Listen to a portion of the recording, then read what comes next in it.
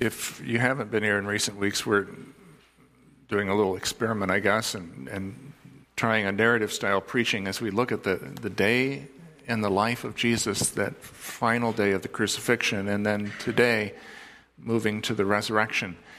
So we've been doing this. We did it in the first service. Now I want to frame the picture for the second service. So it's the Sunday after Passover, the third day after the crucifixion of Jesus, and a small group of his followers, all of them women, are returning to the upper room where Jesus' apostles are holed up.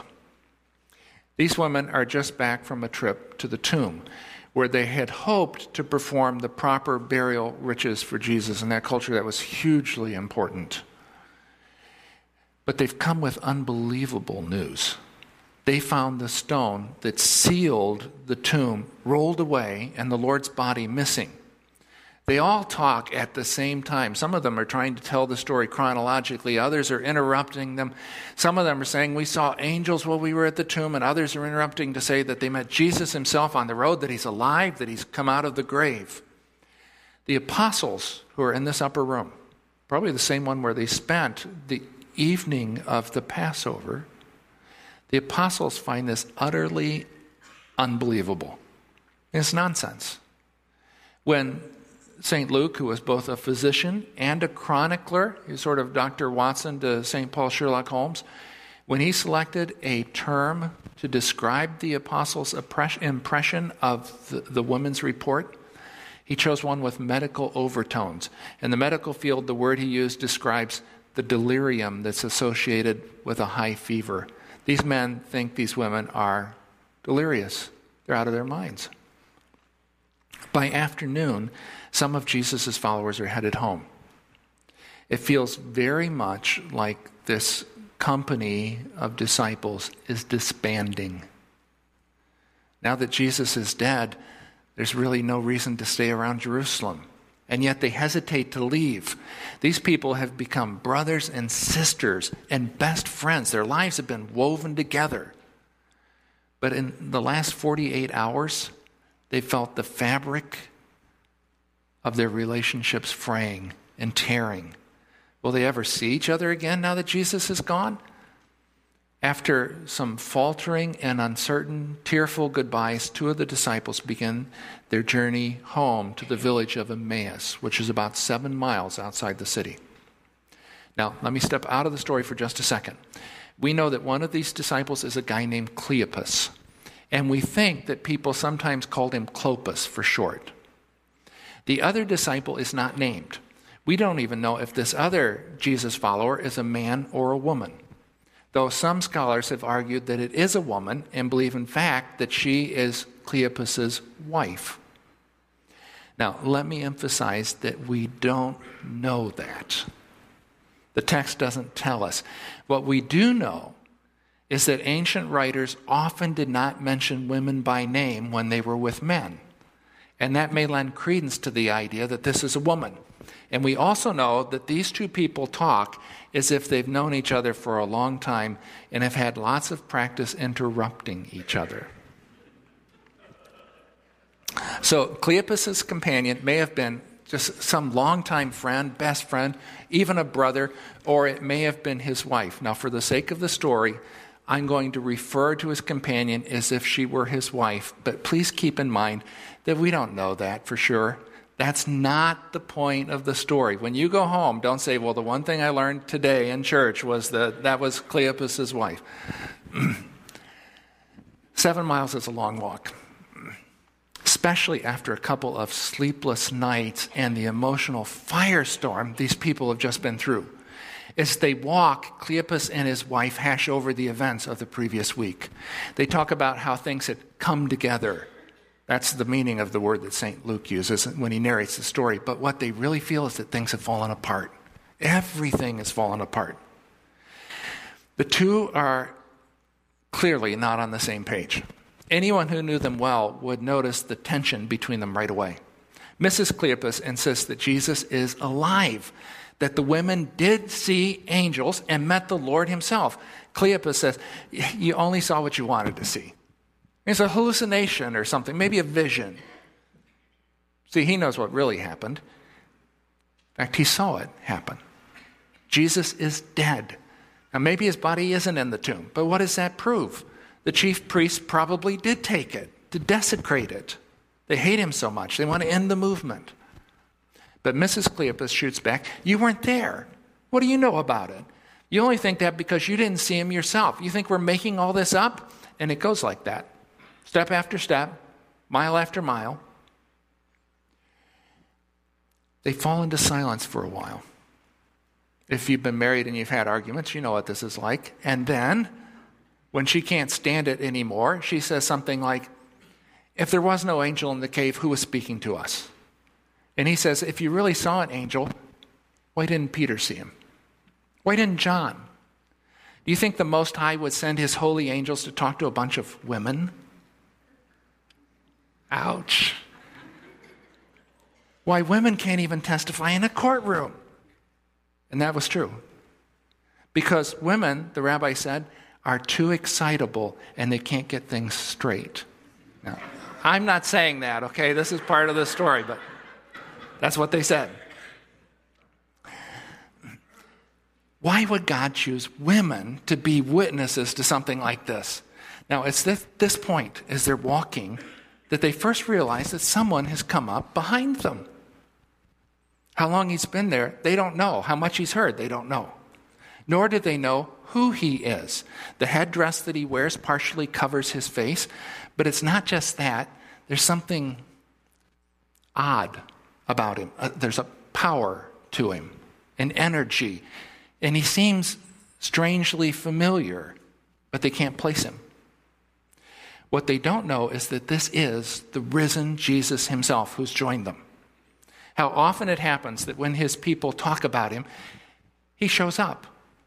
And when he does so, it's often so unobtrusive, in such an unobtrusive way that people are at first unaware of his presence.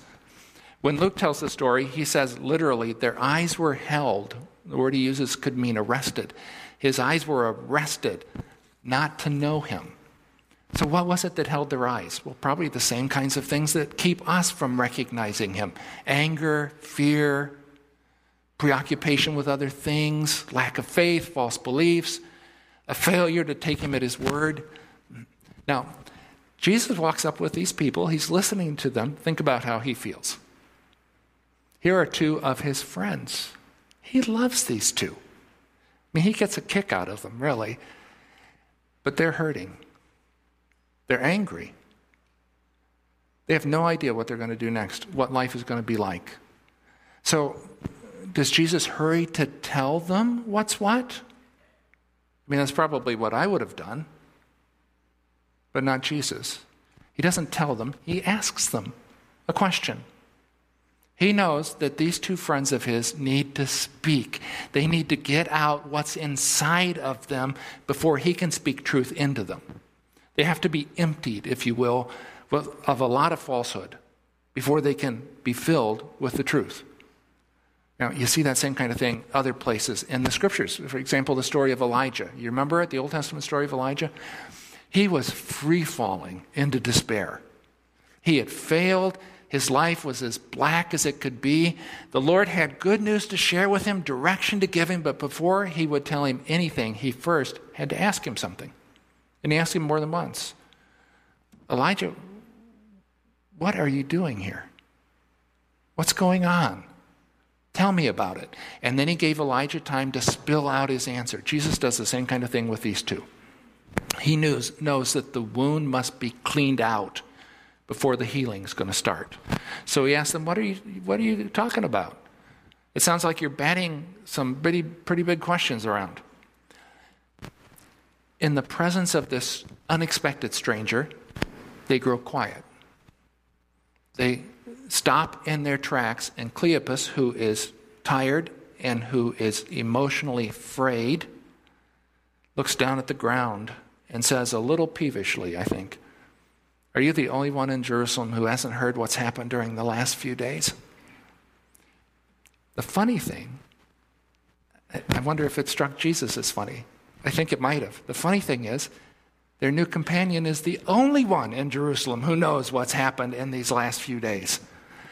But instead of telling them, he just asks, what's happened?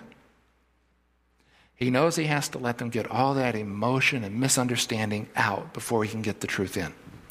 So Cleopas is a little grouchy at first, but he and Mrs. Cleopas soon open up because, it's not hard to talk to Jesus.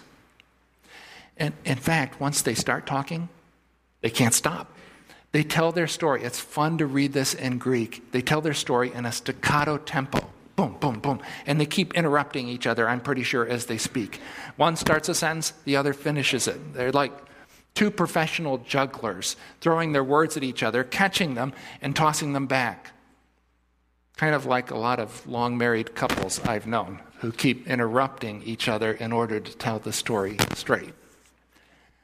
What happened, Cleopas says, and he says it with a kind of scorn in his voice, but Mrs. Cleopas explains, well, we're talking about the things that happened to Jesus the Nazarene. Then Cleopas interrupts because he thinks the stranger doesn't know about the Nazarene. He was a man of God, a prophet, dynamic in work and word, blessed by both God and all the people. And then Mrs. Cleopas butts back in. But our high priests and leaders betrayed him. They got him sentenced to death and crucified him. And we had our hopes up that he was the one about to deliver Israel. And now, she says, it's the third day since it's happened. And with that, Cleopas stops his wife with a look, a knowing look. And he says, yeah, it's the third day since it happened. And some of our women have got everybody all riled up and confused. Early this morning, they were down at the tomb and they couldn't find the body. So they come back with this story that angels had appeared to them and that Jesus was alive. So some of our friends went down there and the tomb is empty, just like the women said, but they didn't see angels and they sure didn't see Jesus. Now, Cleopas thinks that another man will feel the way that he feels about this story. Women are unstable and impetuous. That's what the historians say. Surely this man would agree with the sages. He who talks much with women brings evil on himself and at last will inherit Gehenna, hell. He expected his new companion, this man, to share that sentiment. He didn't. Instead, he shook his head and said, so thick-headed, so slow-hearted. Why can't you simply believe all that the prophet said? Don't you see that these things had to happen, that the Messiah had to suffer and only then enter into his glory? Now, if someone had asked Cleopas that question a couple of days ago, he would have said, that's just crazy. That's the stupidest thing I ever heard. The Messiah suffer? I imagine that Cleopas and his wife look at each other. Who is this guy? Why is he talking like that? And yet, his words and the way he says them, they remind them of something. But Jesus keeps talking, and starting at the beginning with the book of Moses, Genesis, he goes all the way through the prophets and points out to them everything in the scriptures that refers to him. One thing, then another. It's the greatest Sunday school lesson ever. He tells them about the son of Eve. This is Genesis chapter 3, verse 15. He tells them about the son of Eve who was to suffer the serpent's poisonous bite on his heel, but crush the foul thing's head. That was Messiah, he says to them. That's Messiah. He reminds them about the promises to Abraham that through his descendant, all the nations of the earth, all the peoples of the earth would be blessed. And then he says, that's Messiah. He goes on, Moses promised that a prophet would come who would be like him. That's Messiah. He quotes one psalm after another. Psalm 16, my body also will rest secure because you will not abandon me to the grave, nor will you let your Holy One see decay. It's Messiah.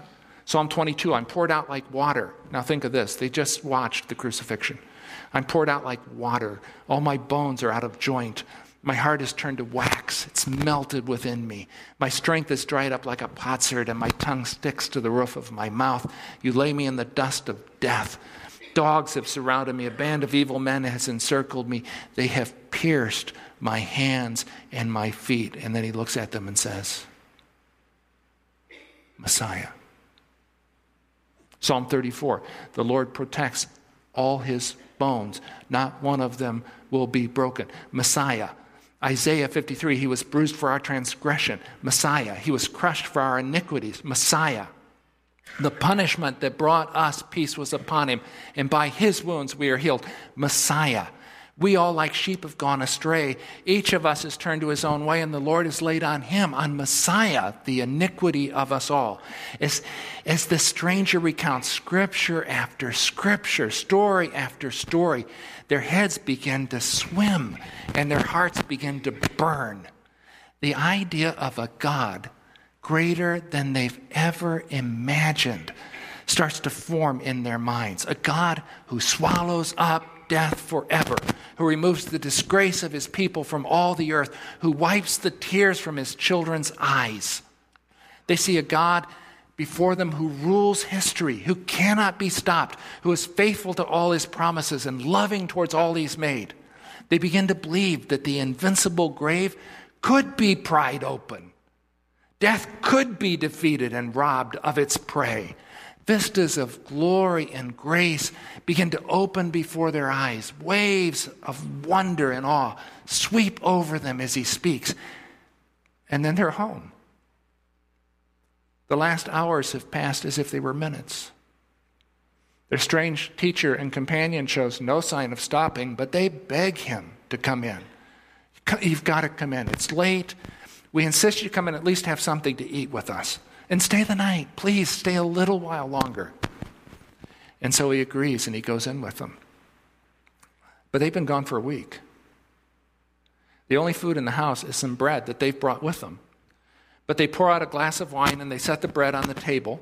Now it's Cleopas' house, and so it is his duty, always his duty, in your own house, to bless the food. But before he has a chance, the stranger picks up the bread, blesses it, and breaks it. And that did it.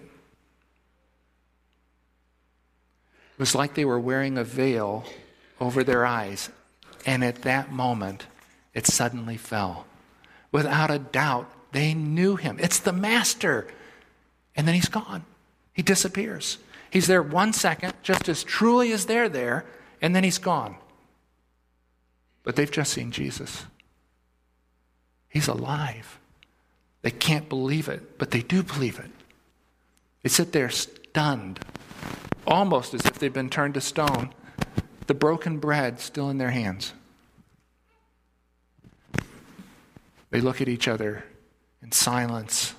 Moments pass, and then one of them says, "My heart was burning on the road."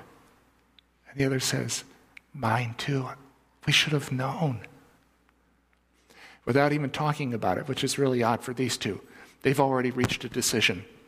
They've just walked 7 miles. They haven't slept in 2 days, but they know they're going to be up all night anyways. They've got to go back to Jerusalem and tell the others. They've got to go tell Peter. All of them, they need to know. So they take the bread with them, they put the wine in a wineskin, and they head out the door. The sun is setting. They still have a couple of hours to walk. They talk some, they go over the things that Jesus told them, but then they fall quiet, lost in the wonder of all of it. See, they still hardly know what has happened, but they do know that this changes everything. When they get back to Jerusalem, they head through the city, turn west into the new city, up the stairs to that upper room, and they find the apostles still there. Once again, they pound on the door. Once again, everyone inside grows absolutely silent. Cleopas says, "It's me, let me in." He hears the bolt slide and sees the door open on faces that are shining in the lamplight. And then quickly the door is closed and bolted again. The excitement in that room is palpable. They can feel it. Before Cleopas can get out what he wants to say, someone says, "It's really happened. The Master has been raised. Simon saw him. He talked to him."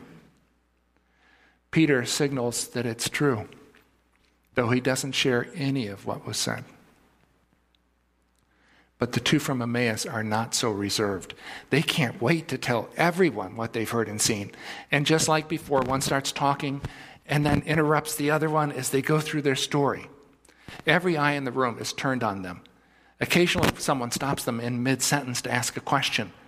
Cleopas has just reached the part of the story, the climax of the story. He tells them how they put the bread on the table, and before he could bless it, the stranger lifted it to heaven, blessed it, and broke it.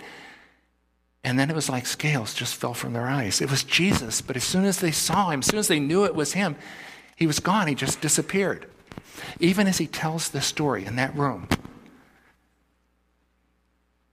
it feels like the room is growing lighter. There's a freshness in it. It wasn't there before. And then someone realizes that there is another person standing right in the middle of them, listening. He smiles, and he says something like, Shlama Aleichem. Hi. At his voice, their hearts stop. They are in the presence of what? Of the undead, of the impossible. Their stomachs are in their throats, their minds are frozen with fear. Even Peter and the Cleopases, who have seen him already, are stunned. The only person in the room who seems to be comfortable and easy in himself is Jesus. It's almost humorous. In fact, it is humorous. They think he's a ghost. He's the furthest thing from a ghost that they have ever seen. They are far less substantial than he is. He smiles and says, look at my hands.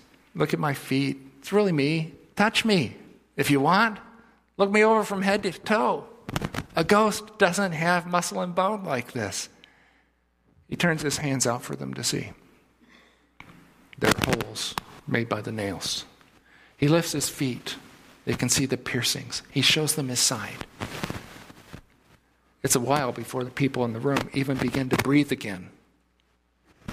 And they can hardly believe their eyes. I mean, he's right there, but he can't really be there. He's dead. They saw him die.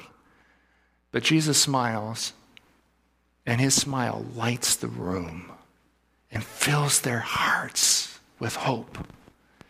And he says, got anything to eat around here?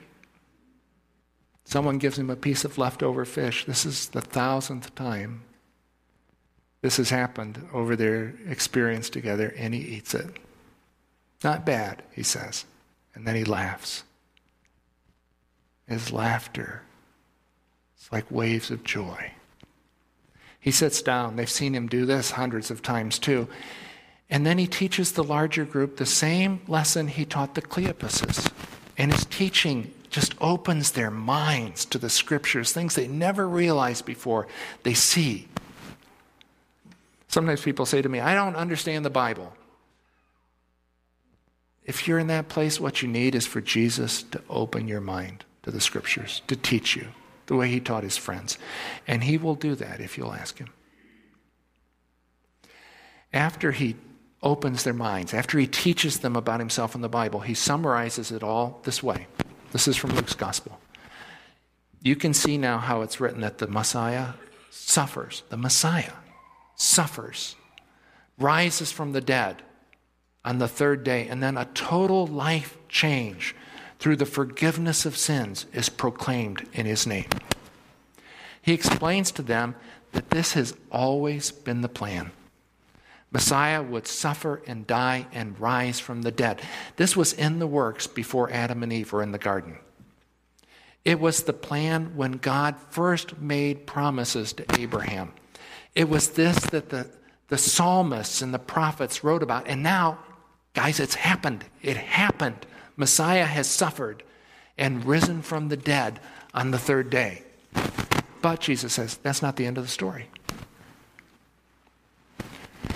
Because of what Messiah suffered, because death has been defeated, it's possible for people to live in a new way. A total life change. Repentance, which is the evidence and the joyful expression of forgiveness. And you, he said to them, you have a special part to play in this. Your role is to announce far and wide that a new kind of life, a with God life, my life, is available because of who I am and what I've done. You're witnesses, he tells them. Now, he doesn't tell them that they're salesmen. They're witnesses because they have themselves entered the new kind of life that he's talking about and are seeing what it's like for themselves. They have just experienced repentance. They're experiencing it right now. And they're on their way to a total life change, and it's all because Jesus died and rose again. They don't have to sell the good news. They just have to live it. See it. Be changed by it. Then, when they talk about it, their words will convince people that new life, the best life, the life they've always wanted, is possible. And it comes from Jesus. Now let me step out of that part of the story and into our part of the story, because we're still in the same story. Different chapter, same story. The announcement Jesus wanted his friends to make, the announcement of a total new life, is still relevant. It is possible to have a with God life because Jesus died and rose again. Now, I don't pretend to understand how all that works, but I have experienced it. I have been and being supported by the priceless gift of repentance. I wouldn't change it for Warren Buffett's portfolio. I have known and accepted and rested in the forgiveness of sins, and it's a beautiful thing. I don't profess to advance far in this total new life, but I've advanced far enough that I want more. That's the way it always works. Far enough that I don't ever want to go back. Far enough that I want everyone else to experience it too. It is life with God made possible through Christ, lived with the constant help of his Spirit. As part of this continuing story, we're part of the story. I announce it to you now. Repentance, this beautiful, priceless thing, and forgiveness of sins, which frees us from fear and restores our souls, is available. In fact, God is offering it to you right now. It's yours. But it only comes through a connection to Jesus. Now look, I know that some of you haven't seen enough of this new life to know for sure that you want it. But I'm pretty sure that some of you have seen enough of the old life to know that you don't want it anymore. So are you ready? Ready to see things differently? Ready to give your life to God and follow his Son? Ready to start fresh, a new life? If you are, it's yours to receive. It comes with Jesus. Let's pray. And I'm going to have you just close your eyes and say to you, if you're ready to do this, you're ready to make that change, you want God in your life, you want to be in his life, would you tell him that? I'm going to give you a prayer that you can use, but you can pray your own prayer in your own words, and it needs to come from your own heart.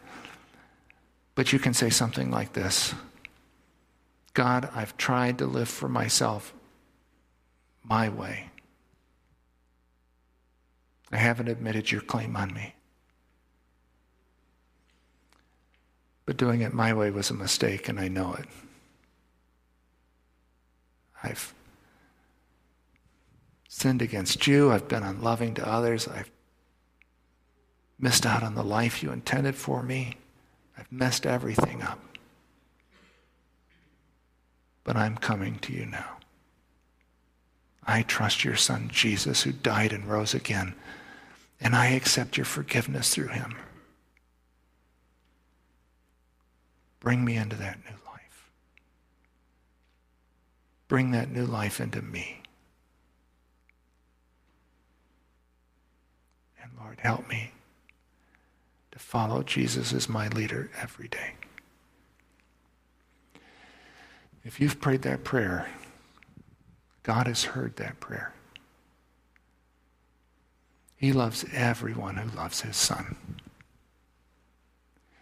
If you've prayed that prayer, you're going to start a new life. You'll want some help with that.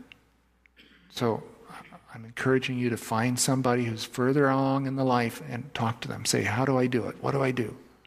Come talk to me. Talk to any of our elders or deacons or anybody you know who's living that life. And let's go with God into this new life. God, those of us who've had this life, those of us who are just receiving it, we bless your name. Through the crucified and resurrected Son of God, Jesus, our friend, our elder brother, our Savior, and our God, we pray. Amen.